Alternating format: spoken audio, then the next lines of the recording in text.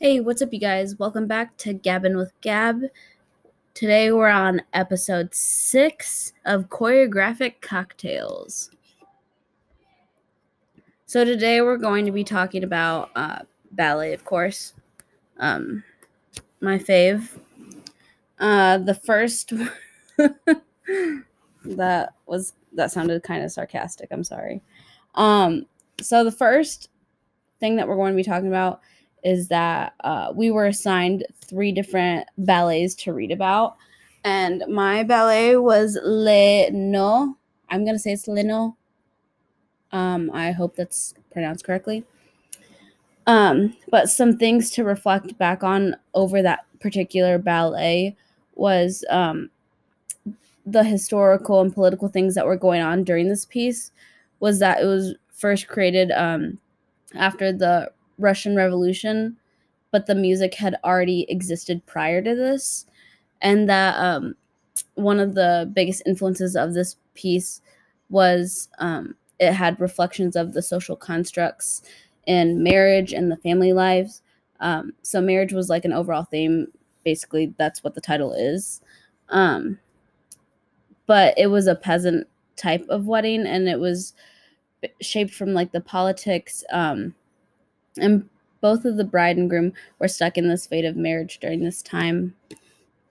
Um, and so the music composer during this was Stravinsky, and he had ended up composing this music before the creation of Rite of Spring, which was a very crazy piece. I will say that. Not particularly one of my favorites, but it was definitely interesting. But he wanted to like display this abstract rich type of socio-religious folk matter, and that's why it was connected to this typical peasant wedding scene. Um, but he also brought up that it is based on Russian church because of all the references that he makes about the saints and like the Virgin Mary. But he did put a modern twist on that. Um, but he did express that there were many types of cliches and quotes of wedding sayings, as well as including traditional imagery in this. Um, what was interesting, just like in all old pieces that I'm starting to realize there's a theme, is that um, women were represented through sorrow and submission to their husbands, or like to men in general. And I feel like this is an overall theme in a lot of dances, is that women are always seen as submissive. Um, Contrary to like Firebird, she had some like bad bitch power going on there, but that's besides the point. Um, and their hair was very symbolic on what was going on. So I think if I do remember correctly, it stood for like virginity, and like purity of the woman, or like their relationship status, as well as sexual violence that went on. But the men were represented through these, hard hitting movements and strength and this assertion to them. Basically, what we normally associate men with, as I'm doing air quotations, because like, why? Like, why do we still do that? Anywho, but yeah, women were seen as like basically these stay at home moms. Like, they were the laborers, they were just there to pop out these babies, as well as taking care of literally all the house chores as the men were, going out and working. Um, but yeah, so not, it was basically the traditional type of household that you would see back in the day. Um, Makes me kind of uncomfortable to even think about that. Anywho, um, this piece depicts like the typical male and female roles in ballet, with the men doing, how I said, the intricate work versus female doing more submissive, and that they're supposed to uphold these standards. Which ballet, I think in general, that men and women are always supposed to hold these standards to keep this codified technique the exact same as it progresses and evolves throughout history. Um, but this ballet also had utilized art to influence it. And as we've learned in the previous readings of ballet, is that literature and art had a big factor in a lot of these creations of ballets. It wasn't just this one. A lot of them based their ballets off of that, or like folklore or things like that. Excuse me, sorry. Yeah, so that's basically, I guess, my spiel on that section, since I didn't touch on the other two ballets that were in there. But the Rite of Spring was also in there, which that was a very crazy piece and very uncomfortable, I would say. It has like a dissonance in the music, and it's just like, it makes me not have that good of a feeling when I'm listening to it. But they did say that people were like punching each other when they heard this, and that people were like automatically like rejected from this as soon as they heard the music. And not gonna lie, like the costumes kind of deteriorated me from like getting into it too, because it's like an old Russian like, I don't know, tribe, and they have like these tribal costumes and these long braids, and it's just very, I don't know, not my type of piece to get into. And then the other piece that I didn't touch on was Firebird, which that kind of defied the laws of gender norms, I would say, since, you know, the woman is like the main attraction in that piece, and she's like, I don't know, showing that she's like powerful, obviously, because she's a firebird.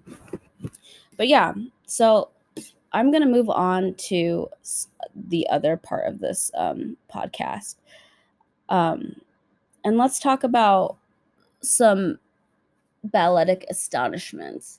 So there were 5 important ballet choreographers during this time, which was Michael Fokin, Vaslav Nijinsky, Leonid Massin, Bronislava Nijinska, and George Balanchine.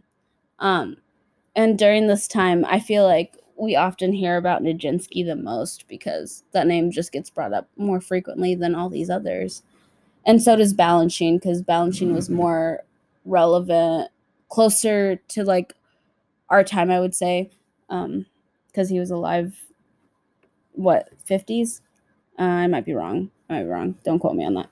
But anywho, the point is that those were all like way before my time, and this one's a little bit closer to my time, even though it was still before. So yeah, and another person that I wanted to bring up was Dagalev. I don't think I said that correctly, but this is like the main guy in this section of reading that I found really interesting. But he was encouraged by Alexander Benoit, I want to say that is, to introduce Russian ballet to the Western Europe, because it hadn't migrated over there yet. And some important dancers to note during this reading were like Anna Pavlova, which she was known as basically like, whenever you thought of ballerina, you thought of Anna Pavlova. Even though she wasn't like, I guess, the best, she was just the most well-known one, and she just had a certain way of like holding herself. Another one was Tamara Karsavina. I'm really butchering these, I'm sorry, but I do want to mention them. Terina Geltzer, Vera Karali, Vaslav Nijinsky again, like I said earlier, and Mikhail Mortkin and Adolf Baum. And these dancers actually grew into a company. And they revamped the Theater du Chalet. And to get more people to come, I'm just going to call him Diaghilev. I think that's his name. I'm going to call him D because I don't really know how to pronounce it very well. But he sent free tickets to basically all these hot actresses, and he's like, please come and see the show. But yeah, so it was Prince Igor, and the audience wanted to basically embrace the dancers after this because they loved it. And this was choreographed by Fokin. D wanted the company provided him opportunity to stage the ballets that he desired. I feel like I'm not making any sense right now as talking, but it's okay. I'm getting to the point. The audience was amazed at the vigor and exoticism of Folking's creations because his creations were so like amazing, I guess, to the audience. Firebird was another thing that was brought up in the last reading and this one. But just to mention, Stravinsky's first ballet score, which was based on Russian fairy tales. In this chapter that I read about, talked about a plethora of ballets like Firebird, and then we get into I don't even know how to say it, but it's an Arabian Night story, and there's like a Cleopatra one. There's just so many different ballets that were brought up in this. But yeah, there was even ones that were like passionate and stirred up scandals. There was another one that Leon Basquiat's setting during one of his ballets was basically considered an orgy in itself because of the bright colors. And I don't necessarily know what that means to think of something as an orgy because of bright colors, or like, I mean, they're probably talking about the movement was very suggestive. I will say that. But I thought that was interesting. And then for the Cleopatra one, she was carried on like a mummy. So these are very extravagant pieces, all of them, that I was reading about. Very interesting. One of Stravinsky's famous scores was Petrushka, and that was basically an eloquent doll suffering from humanity. And I thought that was an interesting one, and I've loved watching videos of that because I've seen that not in person but online. Some other stuff to note was that Folking's ballet was very iconic, just the fact that it was very compact. And he saw that one act ballet as a choreographic norm in Western Europe and America. And what he said is no such thing as a single all purpose balletic style. But yeah, he choreographed appropriately to the story or the setting or the theme, and the works were very hot blooded. I didn't really know necessarily how to take that, but I thought that was interesting how they worded that. And this is where he wanted to elevate the male roles because there was a lot of females coming into play. And before that, as I said in I think my previous podcast, there were many dances that were meant for females, but they wanted males to do the roles instead. And this was like an ongoing thing for a while. So the fact that women were starting to, kind of raise hell, and by raise hell, I mean like actually like pushing themselves into like the spotlight instead of, men being in control of everything. Like that was kind of crazy and iconic.